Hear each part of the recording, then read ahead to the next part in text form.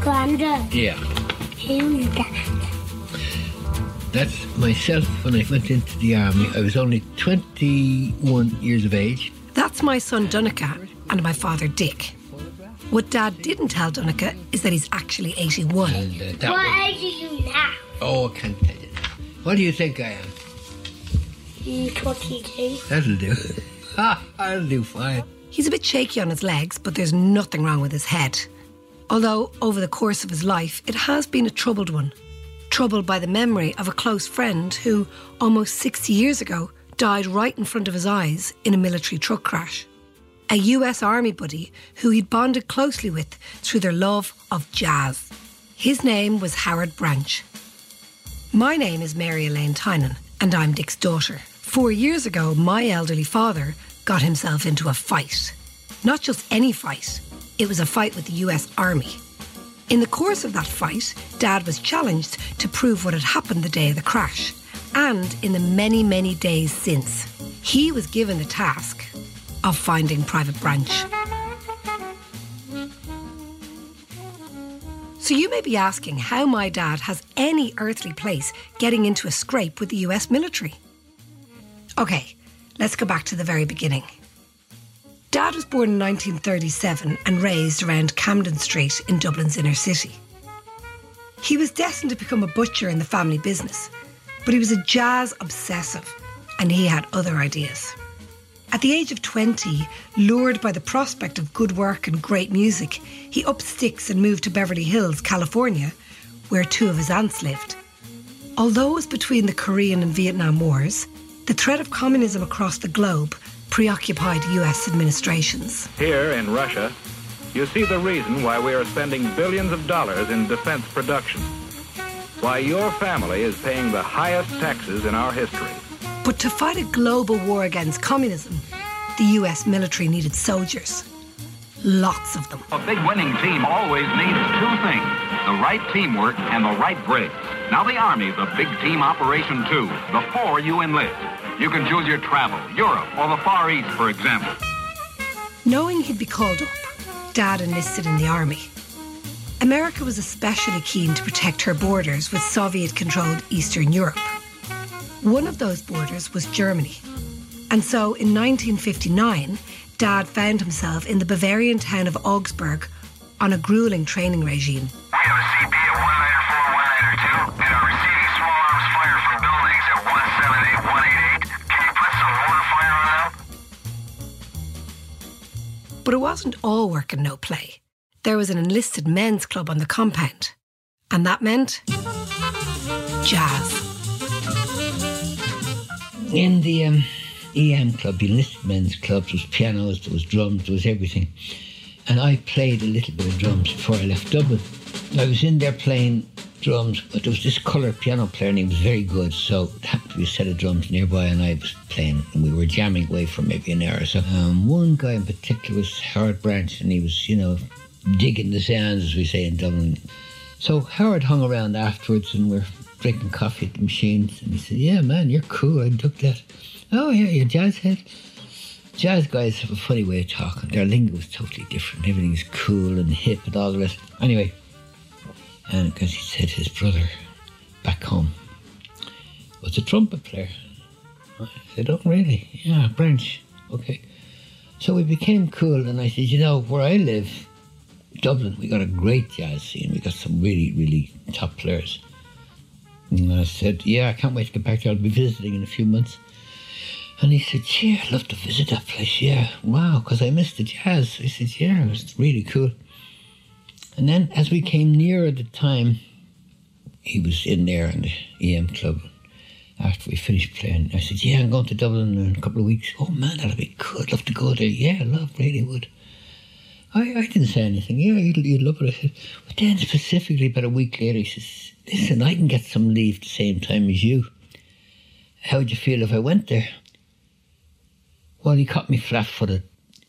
Immediately, I started thinking, how would people in Dublin react to Howard? He's black. Because I recall, before I went to America in the first place, seeing some guys abused physically, verbally. People from maybe the College of Surgeons and Stephen's Green area. go back to Africa, black fucker and stuff like this. I never forgot it because I was young at the time. But before I had a chance to even voice my concerns to him, he came out with this, he's like all the other white motherfuckers or something like that, he said. What crossed my mind was the memory of black people being abused in Dublin. What did you do? Did nothing. I hadn't a chance. He strode off then. He thought I was a racist, like they have in America. So he stomped off. He went off then. No, we didn't have much dealings with each other then. I went over on holiday for 2 weeks to Dublin, came back. I'd see him around the place, but we didn't really mingle. This misunderstanding hurt both Dad and Howard, damaging their special friendship. Dad hoped they'd sort it out, assumed that they would. He never imagined that he'd reflect on that moment over and over again for decades. But we wouldn't even be talking about this today if it weren't for the events of the 27th of April, 1959. April 59, we were sent out on manoeuvres to the Bavarian Mountains, a place called Murnau. It's a very hilly area like Wicklow. The weather was bad, food was what they call K-rations. So we're loaded onto trucks, and out of the blue I see I'm the last man into one truck, the last guy in, open air trucks, big 2.5 trucks, big trucks, and sitting opposite each other on benches, and I was at the end, near the exit, and I see Howard appears, and Sergeant Kelker, squad leader, and he orders Howard onto our truck. Our truck was really packed to the rim, you wouldn't get anyone in there. So Howard sees another truck approaching, and he says, "Oh, Sergeant Kelker, no room in this truck." I get into the next one. I don't know whether he had spotted me or not, but I certainly had spotted him. So the sergeant said, "Oh, get up there, it'll take ages for that other truck to arrive." So I hushed up the guys and he jumped in beside me. No, he was actually opposite me, I was sitting opposite him. So was there enough room on the truck for him? Not really, but you can make room if you have to make room, by turning sideways or whatever. So. The reason I ask this seemingly trivial question is that the simple act of making room for Private Howard Branch on a military truck that day became the defining moment of what was to live with my father for the rest of his life. He had made room for Howard Branch. We started descending this very steep hill, a dirt road, bad old muddy dirt road, and each side this a barbed wire, flimsy type barbed wire fence, I'd say. It wasn't really a full one with 4 or 5 strands to it. I think it was only 1 or 2. But I just noticed them anyway. And the driver was driving fast, I noticed, really fast, because we shouldn't have been driving that fast down a precarious thing like this road. And he was bumping all around, and I'm at the end, at the truck, so I just looked up there. I noticed the driver had his head in a funny angle. He wasn't straight ahead, he was looking left or right or something. But before you know it, the truck is leaving. I noticed the truck leaving the road. And I said, damn it, we're going to crash through this bloody barbed wire. Instinctively, I jumped up. Just jumped up as the front of the wheels of the vehicle entered through this fence. It took a split second, but I just jumped out, up. And before you know it, I'm up in the air and the vehicle is tumbling down the hill, steep hillside. And I landed down the ground finally, and I started rolling down also. So you can imagine their equipment and stuff, and then the moaning. I looked over and then I thought it was Howard. It was Howard. He was on his back, his arms spread, blood pouring profusely from his ears, his nose, maybe his mouth, all over the thing. And he was like, obviously unconscious. I went over and I said, "Howard, are you okay?" And I just sort of saw him. No response whatsoever. He was gone, he was out. And I said, Jesus, he's bleeding to death. I mean, the blood was too profuse. It came out. And I looked around me and other people groaning, moaning and stuff. I didn't black out, but I was definitely in shock. Everything was a blur, and there was a lot of personnel, a lot of activity, taking us and moving us, stretchers, into ambulances, whatever. And back to the Munich Army Hospital. So I've had a visit from Sergeant Kelker, my squad leader. I quizzed him about the other casualties. And I said, what about Howard Branch, my buddy? And he looked at me for a while and he said, no, he didn't make it. Oh, okay. And he said about Howard, he said, oh my God, I feel kind of guilty. Sergeants don't normally share things like that to private first class. They normally, are in a different class, higher class than you. But I guess he felt guilty. He said, yeah, I felt guilty. I feel a bit guilty. I ordered him onto the truck and he said he'd wait for the next one because the truck was filled. And I wonder if he hadn't been on that truck. So he left it at that. So I said nothing because I was kind of taken aback. And it resonated with myself because he was no sooner gone. I said, yeah, you're not the only guy that feels guilty. Because at that moment, I felt the same guilt that he's said. So the pair of us were on a guilt trip separately but together.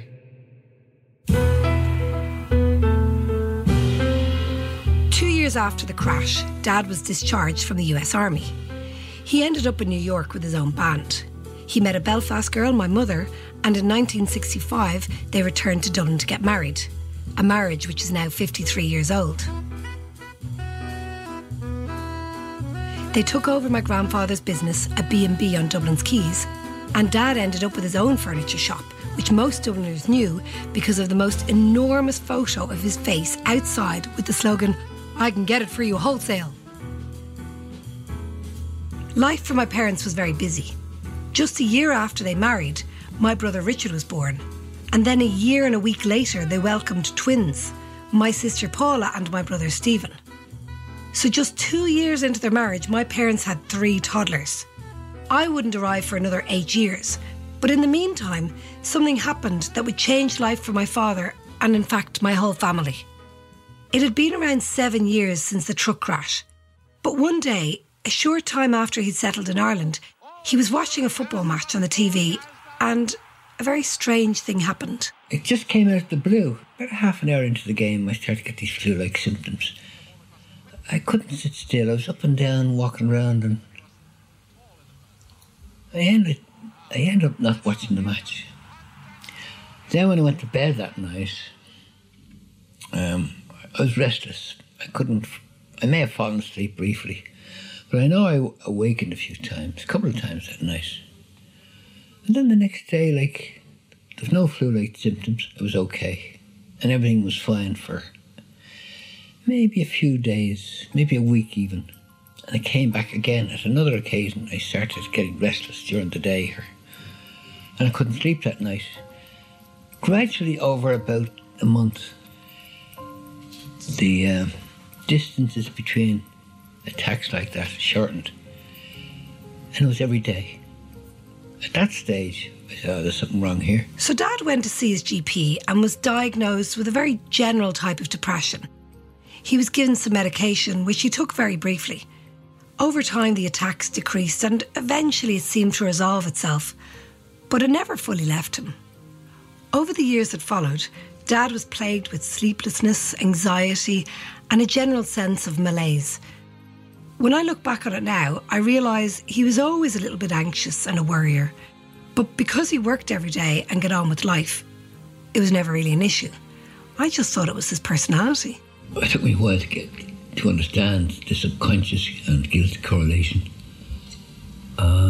Because I suppose I felt like it's not a good feeling to feel guilty. Not a good feeling. So sometimes after that, when I'd see a war movie on telly or something, or anything involving vehicles getting struck by enemy fire, for instance, because that's a similar thing really, and I wouldn't feel too comfortable there, and I'd switch channels. So what was I doing subconsciously but correlating the accident to my guilt and therefore avoidance? Or in Dublin on the street, if I saw a colour guy that looked like Howard, When I go to prayer meetings or go to Mass, I pray for him. So obviously I must feel some guilt. From the 1960s, over the course of the next 40 years, my father lost both his parents and his brother. Then, in 2008, my brother Stephen died. Dad, like all of us, really struggled with the loss of my brother. And the death only added to the anxiety and occasional bouts of depression that Dad was already battling. 4 years ago, while discussing his anxiety with his doctor, Dad happened to mention the US Army accident that had taken place in Germany all those years earlier. The doctor suggested that he might be suffering from post-traumatic stress disorder, or PTSD. Dad knew nothing about it, but he learned quickly enough, and he realised that it perfectly described his symptoms. Anxiety and depression, maybe panic attacks or anxiety attacks, having some types of social phobias, and even feelings of extreme guilt or shame over what's happened. Because the event that seemed to have caused it was a military one, Dad contacted the Veterans Association of the US Army. He explained the situation and they arranged for the Irish Embassy in Dublin to send him to see a psychiatrist. Well, the result was conclusive. According to the experts, he had indeed been suffering from PTSD for all these years as a direct result of the accident. They told him that there was treatment that could help him, but at €500 per session for at least 20 sessions, it would be costly. So Dad applied to the US military through the Veterans Association for funds to pay for this treatment. And this is where the story gets interesting and actually quite baffling. Dad sent what we believed was all of the necessary documentation, including his diagnosis, by their psychiatrist. It seemed to open and shut. But then one day he got a letter and then a phone call from the Veterans Association, and their tone seemed to have changed. Yes, we have your records from the psychiatrist that he diagnosed you as post-traumatic stress. I know you were in an accident, but there is no evidence of any casualties involved. Feel badly treated, that's not the word I'm looking for. Anyway, that's the situation. But what have they said about your friend, Howard?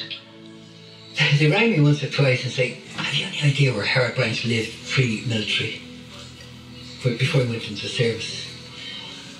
I said, no, I don't, but you have everything on record. You sent me my records when I sent for discovery documents. They went back 50-something years and sent me a pile of them. So you have my records. You got to have his enlistment records. And you got to have, if he's alive and you don't know where he is, then you'll have discharge records. So they don't know about him dying. They can't. So are you sure he died?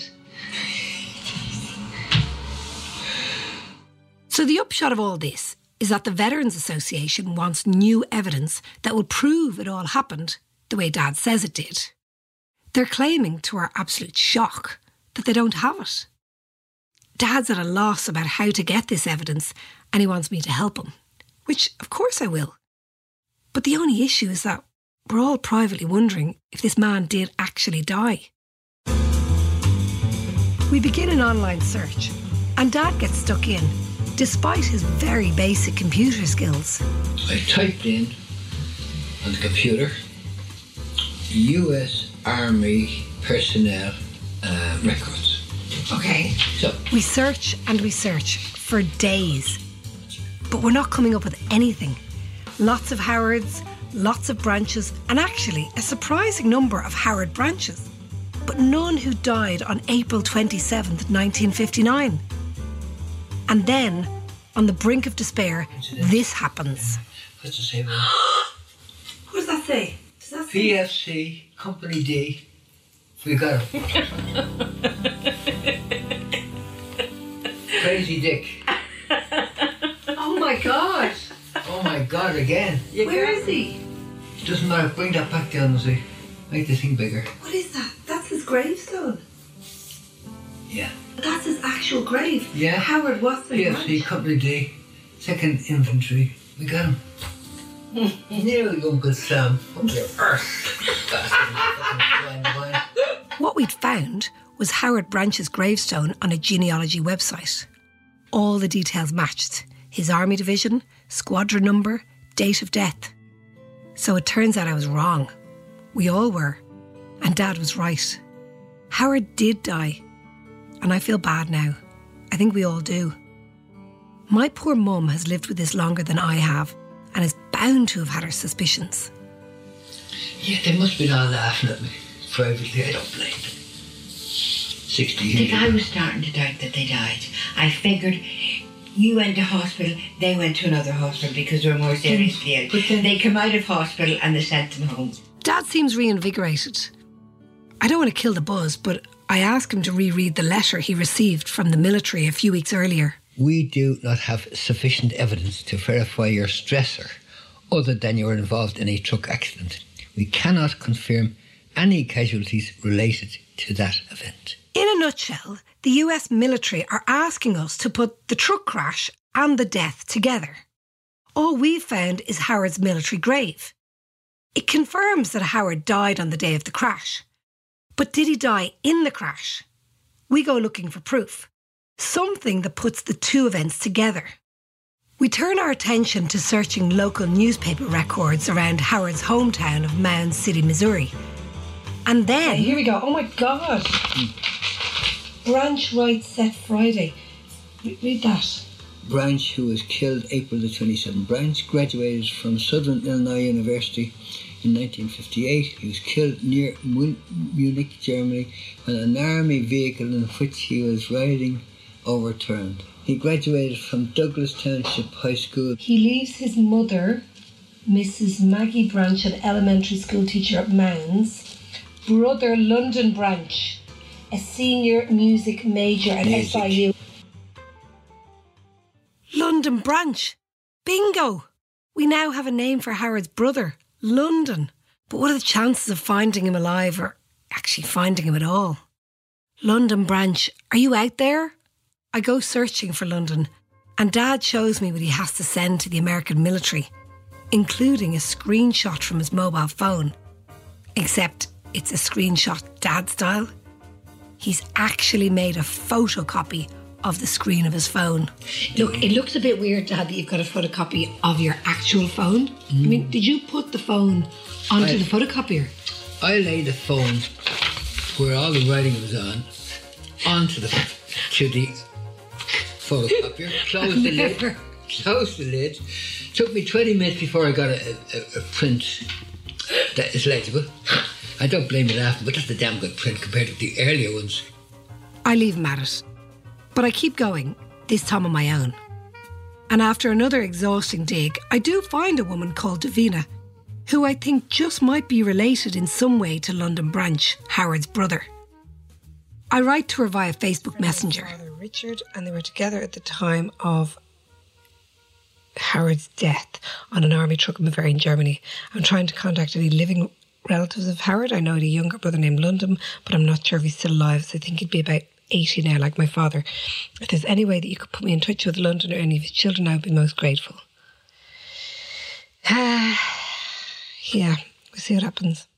I don't actually expect an answer, to be honest, so I can scarcely believe my eyes when a message from Davina Branch pops into my phone within 24 hours. Davina says she thinks we have the right guy, and guess what? He's still alive and living in Mississippi. He's a professor of music who's still lecturing at the age of 81. We agree that Dad and London should talk via Skype. And before we know it, just days before Christmas 2017, we're huddled around a computer screen at my parents' dining table and wondering, will the person about to pick up at the other end really be London Branch, the brother of the man that I felt I knew so well but never met and doubted the very existence of?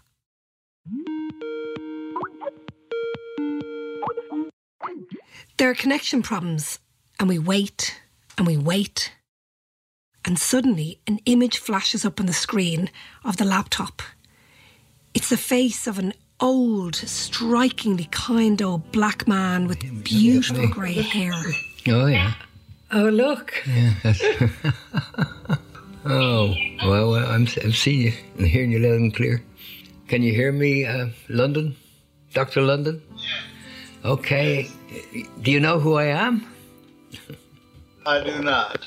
Okay. It might come as a bit of a shock, and maybe a happy shock. I was with Howard in the army, in the same company, on the same vehicle that the unfortunate accident occurred in way back in 59, 27th of April. And possibly, more likely, probably, I was the last gentleman to see her bereaved brother alive. And I'd just like to say it's an honour to meet you, his brother.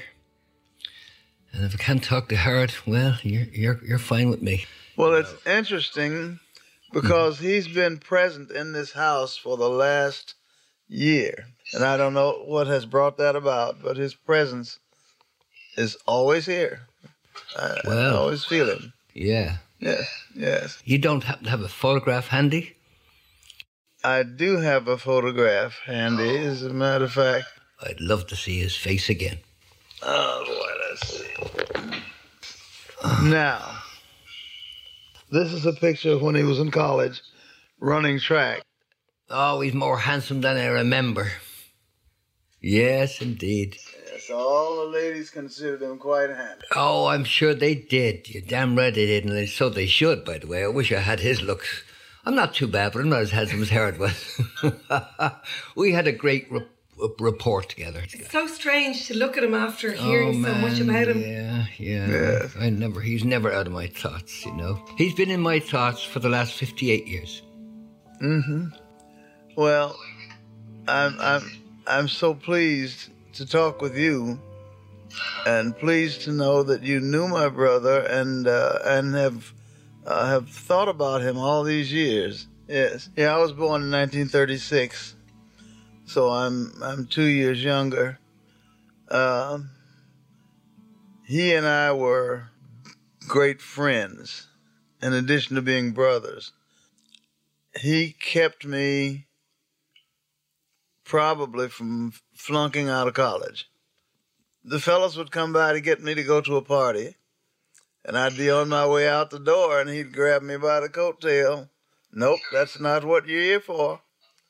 I respected him enough to do what he said. He was 2 years ahead of me, and he had 2 years more experience. Yeah. And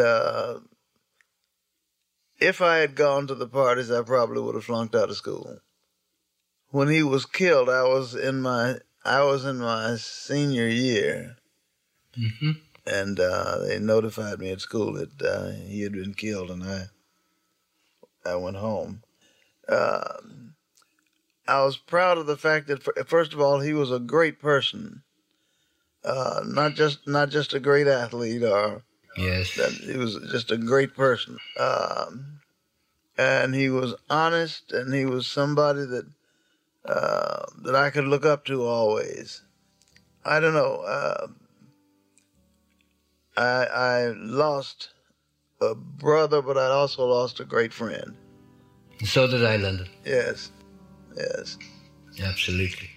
The warmth between these two 80-year-old men is almost tangible, but the details of the accident haven't been spoken about. I see how difficult this is for Dad, but he wades in. And are you aware of the what happened in the tragedy? Well, the only thing I know is what they told us. What did they tell you? They said that that was a truck accident, and he was killed. Yep. The truck turned over, yes. That's exactly what happened. Mm-hmm. Okay. I always was a little bit skeptical about that because I couldn't get any more information. Yeah. I'd ask for more, and they'd tell me the same thing. They wrote back to me a couple of weeks ago. Yes, Mr. Tynan, we recognise the fact that you were involved in a vehicle accident. They didn't say a military one, by the way. But we could not discover any casualties that were involved in that accident. Oh, my goodness. Give me a break. Yes. You know? Wow. I guess the military has a way of covering up things that just doesn't want people to know. It seems peculiar that the military wouldn't have all of the documentation about every accident. They'd know everything about every person who was hurt. That's peculiar. But Dad still hasn't spoken about the moment he made room for Howard. the moment he's carried with him so very long. I see him taking a deep breath and... The vehicle was fully loaded by the time it came for Howard to climb up onto it. And other vehicles were, other trucks were arriving for take all the troops. And our squad leader ordered Howard to get onto the truck, which was obviously overloaded. I was sitting at the end of the truck, as I say, and I just made the guys move up there. And for the last 58 years, and I suppose, to be very honest, I owned some guilt to myself, saying, had I not made room for Howard to get onto that vehicle, would he be still alive today? And that was one of the causes of my post-traumatic stress, guilt.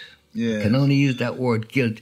And 3 times in the last 2 years, I broke down in psychiatric treatment, recalling that exact moment. Only half an hour before I speak to you, London. Yes.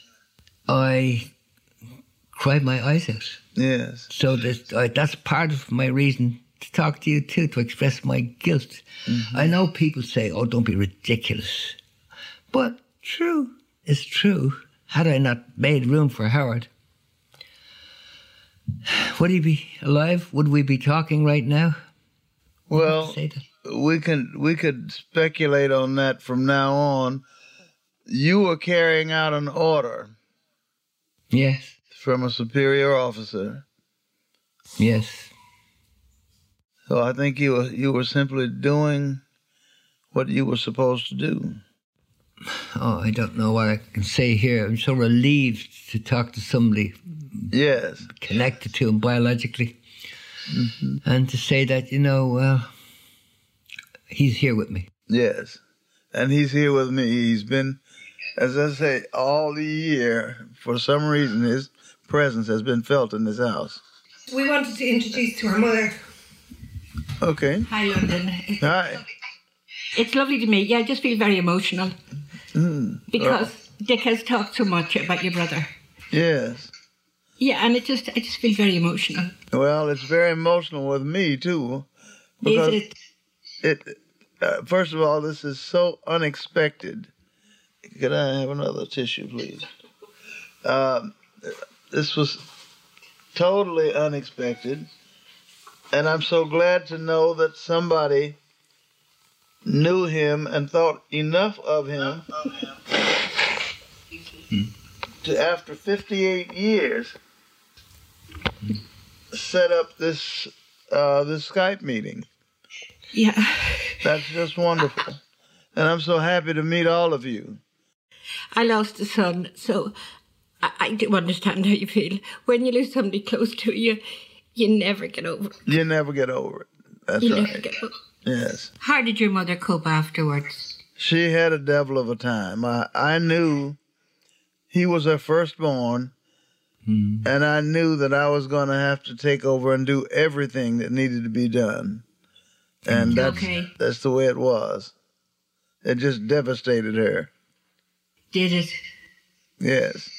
There's something amazing about connecting with you. I've grown up with this story all my life. Yes. It's always been a part of our history and Dad's history. Yeah. It's always been a big part. I'll be honest with you, we actually thought Dad was almost imagining the death in a way because the army was not acknowledging it. We needed to know he wasn't crazy, first of all. Yeah. Not Howard, me. The idea of somebody saying this didn't really happen, and to know that there are other people who knew this man that Dad thought so highly of, really, have someone acknowledge that, I think is so important. Yes. Such a pleasure talking to you. And, when you go to bed tonight and close your eyes, say, Dick says hi. I sure will. Thank you so much. It's been a blessing. Talk to you later. Take care, London. Bye. Right. Bye-bye. Here's a kiss from Ireland. Take care. All right. Bye. Bye-bye. Bye. That Skype call took place just before Christmas 2017. And for months afterwards, it was all Dad could talk about. He just couldn't believe that he'd reconnected with Howard through his brother London. 58 years after Howard's death. None of us could. The issue of compensation from the US Army for Dad's PTSD treatment was still not resolved, though. To be honest, it wasn't compensation Dad was ever looking for. It was an official acknowledgement that this event occurred, that Howard Branch died in a US Army accident, and that the trauma of that event still lives on in people today. After we made the Skype call to London, we kept up contact via email. London requested his brother Howard's records from the US Army, buoyed up by the fact that Dad got his. A few months after we spoke, we received an email from London which contained a message he'd received from the military. The record needed to answer your inquiry is not in our files. If the record were here on July 12th, 1973, it would have been in the area that suffered the most damage in the fire on that date and may have been destroyed. As winter progresses and we move into 2018, Dad continues to wait for an official response from the US Army on his PTSD claim. 4 years have now passed since he first made contact. In March 2018, Dad gets fed up of waiting and we set out to email the White House. Okay, right. Okay, this is the question that I would, above all, like an answer to. Obviously, I would also like a decision to be made about my claim too. Could you please let me know if this decision is imminent, as I am 81.